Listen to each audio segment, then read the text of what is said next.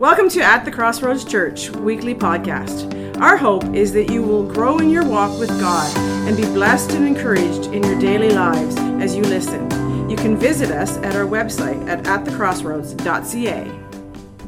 Anyways, I just want to keep it quite simple this morning and just carrying on with this whole theme of connecting. But Father, we just thank you, God, that it's because of you. It's because of you that we can connect. It's because of how you've come down from heaven. Even Isaiah cried out and said, oh, that you would rend the heavens and come down. And you did. You came down in Jesus Christ. And you did an incredible work shedding your blood and teaching us how to love.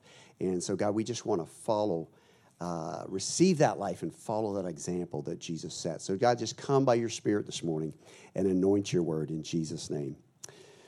Amen. So, when we're talking about connecting and getting together in these groups and that sort of thing, I just want to touch on a couple points of the importance and why we do that. And you all, I know, or at least a lot of you have probably read, in Ephesians chapter 6, it talks about the Christian's armor, right? Put on the buckle of truth and the breastplate of righteousness and the helmet of salvation, shodding our feet with the preparation of the gospel of peace, right? And those are all good things. We need to put those things on. But I just want to go to 1 Samuel, and if you have that scripture verse there for us, Brian. 1 Samuel chapter 13, and just a little background here. King Saul and Jonathan, they're in the battle. The rest of the army of Israel is in battle against the Philistines. The Philistines have invaded the land. Israel's not doing so great. And if you know anything about King Saul, he's not really following the Lord like he should be. And in fact, in the end, he ends up getting involved in occultic stuff and consulting a medium. And but anyways, it says here, now there was no blacksmith to be found throughout all the land of Israel, for the Philistines said, lest the Hebrews make swords or spears. But all the Israelites would go down to the Philistines to sharpen each man's plowshare, his mattocks, his axe, and his sickle. And the charge for sharpening was a pim for the plowshares, the mattocks, the forks, the axes, and to set the points of the goads. So it came about on the day of battle that there was neither sword nor spear found in the hand of any of the people who were with Saul and Jonathan, but they were found with Saul and Jonathan, his son. So here's a whole army. They got to face, the Philistine, another whole vast army, and they have two swords in the whole camp. And the reason was because there was no blacksmith in the land. The Philistines had come in and had taken out the blacksmiths, and so if they wanted anything sharpened, so, if you wanted your arrow sharpened, or if you wanted your, now this is a machete, it's not a sword. I actually got this on a trip that I went on a missions trip down to Honduras, 1989, actually. And so you can see I haven't used it too much. But, if I have to bring it up for the kids once in a while just to make a point, no, I don't do that. But Saul and Jonathan were the only ones that had a sword. And that's because the blacksmiths were not in the land. And if anybody need anything sharpened, and we see there too, that even if they wanted a sickle sharpened or their plowshares, they had to go down to the Philistines. And, it tells us, so I just want to tie this, what does this have to do with a Christian life? Well, it tells us in Proverbs chapter 27, verse 17, that as iron sharpens iron, so one man sharpens another. So, we need that. It talks about how we're here to sharpen one another. And so that's why we encourage you guys to plug in, to get involved in these connect groups and to become a part of what the body of Christ is doing. And we're not doing hardly anything in comparison to what God wants us to plug in. And I don't mean to say that a lot of you I know are involved already. You're plugged in and you're doing things. And even those of you I know who may be not doing something specifically in the body, I know you're trying to fight that good fight of faith in the midst of your own family. But all that being said, we need each other to help sharpen each other's swords, to sharpen the weapons that God has given us so that we can fight that good fight of faith. Years ago, I was working for this other farmer at the time during the summer time in between my school years. And he could be a little bit contentious and thing. And he was a good man. He was a brother in the faith and a good man. But he would often kind of take things and pick them apart, that sort of thing. And so I remember I kind of got this word, this revelation from the Lord.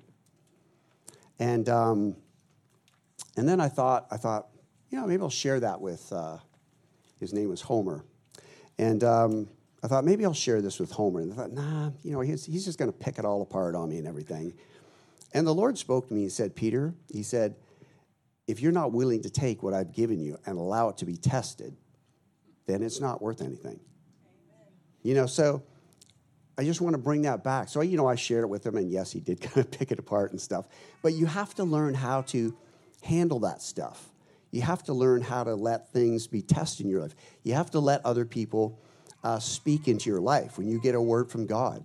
I've met people along the journey of my faith who say, yeah, I'm just being led by the Spirit of God. Well, you know what? That's great.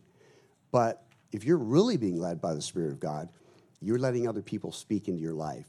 You're walking with other people and letting them sharpen you. And of course, sharpening, often they're taking a stone or something, or even as the scripture verse shows, iron sharpening others. So sometimes we rub up against each other, but God's doing a work. And that's what we always have to keep in mind. God's doing a work. And so if you get a little rubbing going on, count that as a good thing. And obviously there's limits to that. Now, I'm not talking, we don't want to put ourselves in a place of abuse, but we need to be sharpened by one another. We need to be getting together with the body of Christ, connection groups, meeting here on Sunday mornings, and getting together with one another, even over a coffee. I was hanging out at our cottage and sharing some time with my brother Jonathan back here, and we were talking about things in the Word. And, I'm sharing things that God's been speaking to me recently, and that just gives him an opportunity maybe to give me feedback on that. So we need that. We need that in order for us to be sharpened and be ready. Because why do we need, our arrows sharpened and our sword sharpened? Because we have to do battle. We're going out against an enemy, and if you don't prepare and if you don't have your weapons ready, the enemy's going to slice you all up. The enemy's going to take you down. And of course, God has not destined you to be taken out by the enemy. Amen? Amen. And so we need to gather together. We need to be a people who are seeking that. But so we need that. We need our weapons prepared. But I was reading some time ago, and we're going to go to 1 Samuel in chapter 14 now. So a little bit later, Israelites are still fighting the Philistines.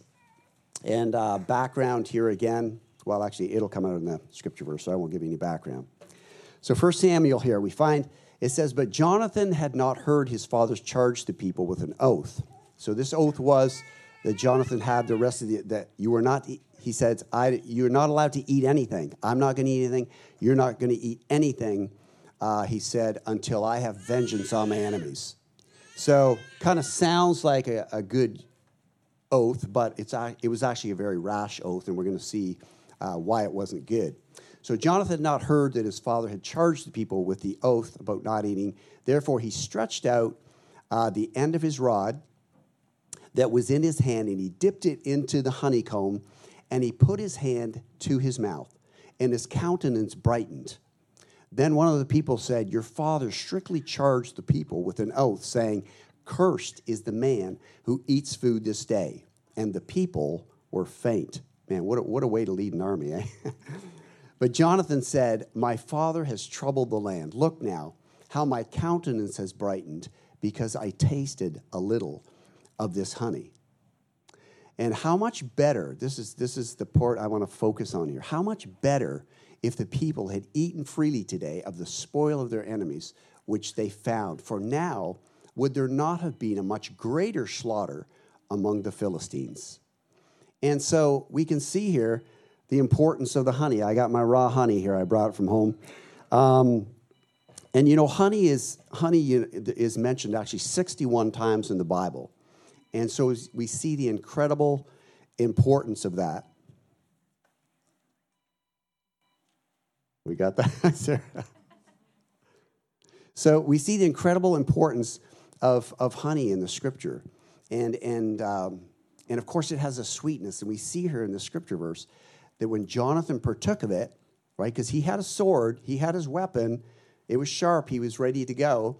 And actually, just previous to the Scripture verse, he and his armor bearer had gone against and slaughtered 20 men, and there began to be a trembling in the camp of the Philistines. But how long was that going to last, right? So as Jonathan's going through the woods here, he sees some honey and he takes of it. And it says that his countenance brightened. And honey has energy in it, right? It has a strength in it. It brings vigor to you. And so the point I want to make this morning is it's not just about the armor. It's also about the honey. It's also about the sweetness. It's also about coming and enjoying the presence of God. And you need to do that in your own homes. That you need to carve out time in your day, every day, where you're spending time alone with the Lord. But you know what? You need to have that time corporately too. You need to learn how to enjoy the honey corporately with his people. We come together and we worship here. Or maybe you also gather together with a friend through the week. You spend some time just enjoying the presence of God, learning how to soak and that. So we need that sweetness. Because as Jonathan said, would the victory not have been even greater if the people were allowed to eat and partake of the sweetness and enjoy that, grab that honey as they're going through the woods, because they need the strength, they need the vigor. And so we need that. It's interesting, honey doesn't corrupt, which is interesting. That's probably why God said that to the people. He was going to bring them to the promised land, a land flowing with milk and honey, because honey doesn't corrupt. You can actually leave it. In fact, I've read that they've found honey in some of these Egyptian tombs that were all sealed up, when the person died. And they found honey in there and totally still edible 3,000 years later.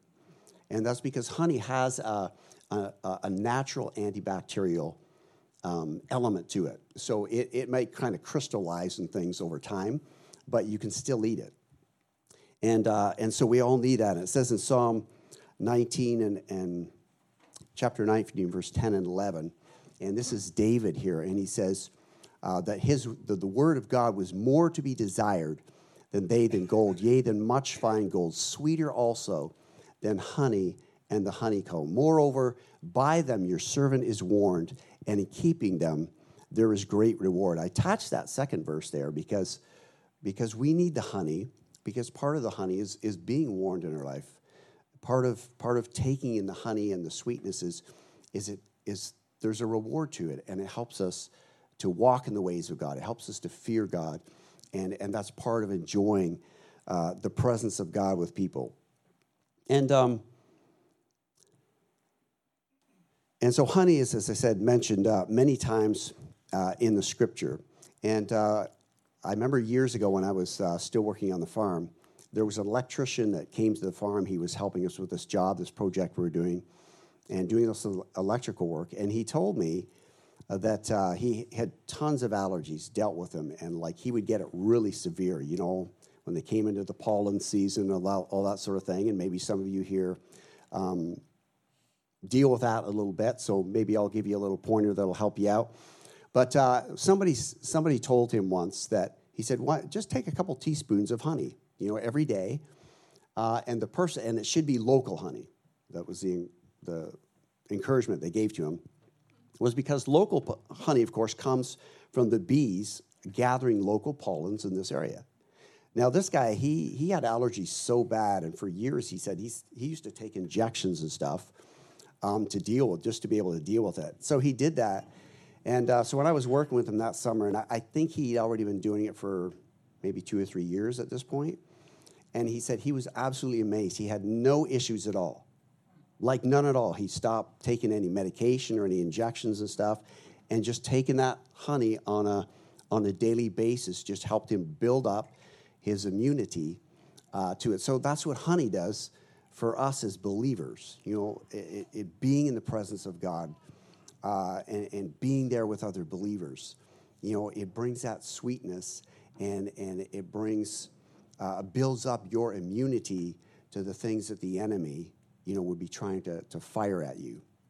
And so, and it brings a strength to your life.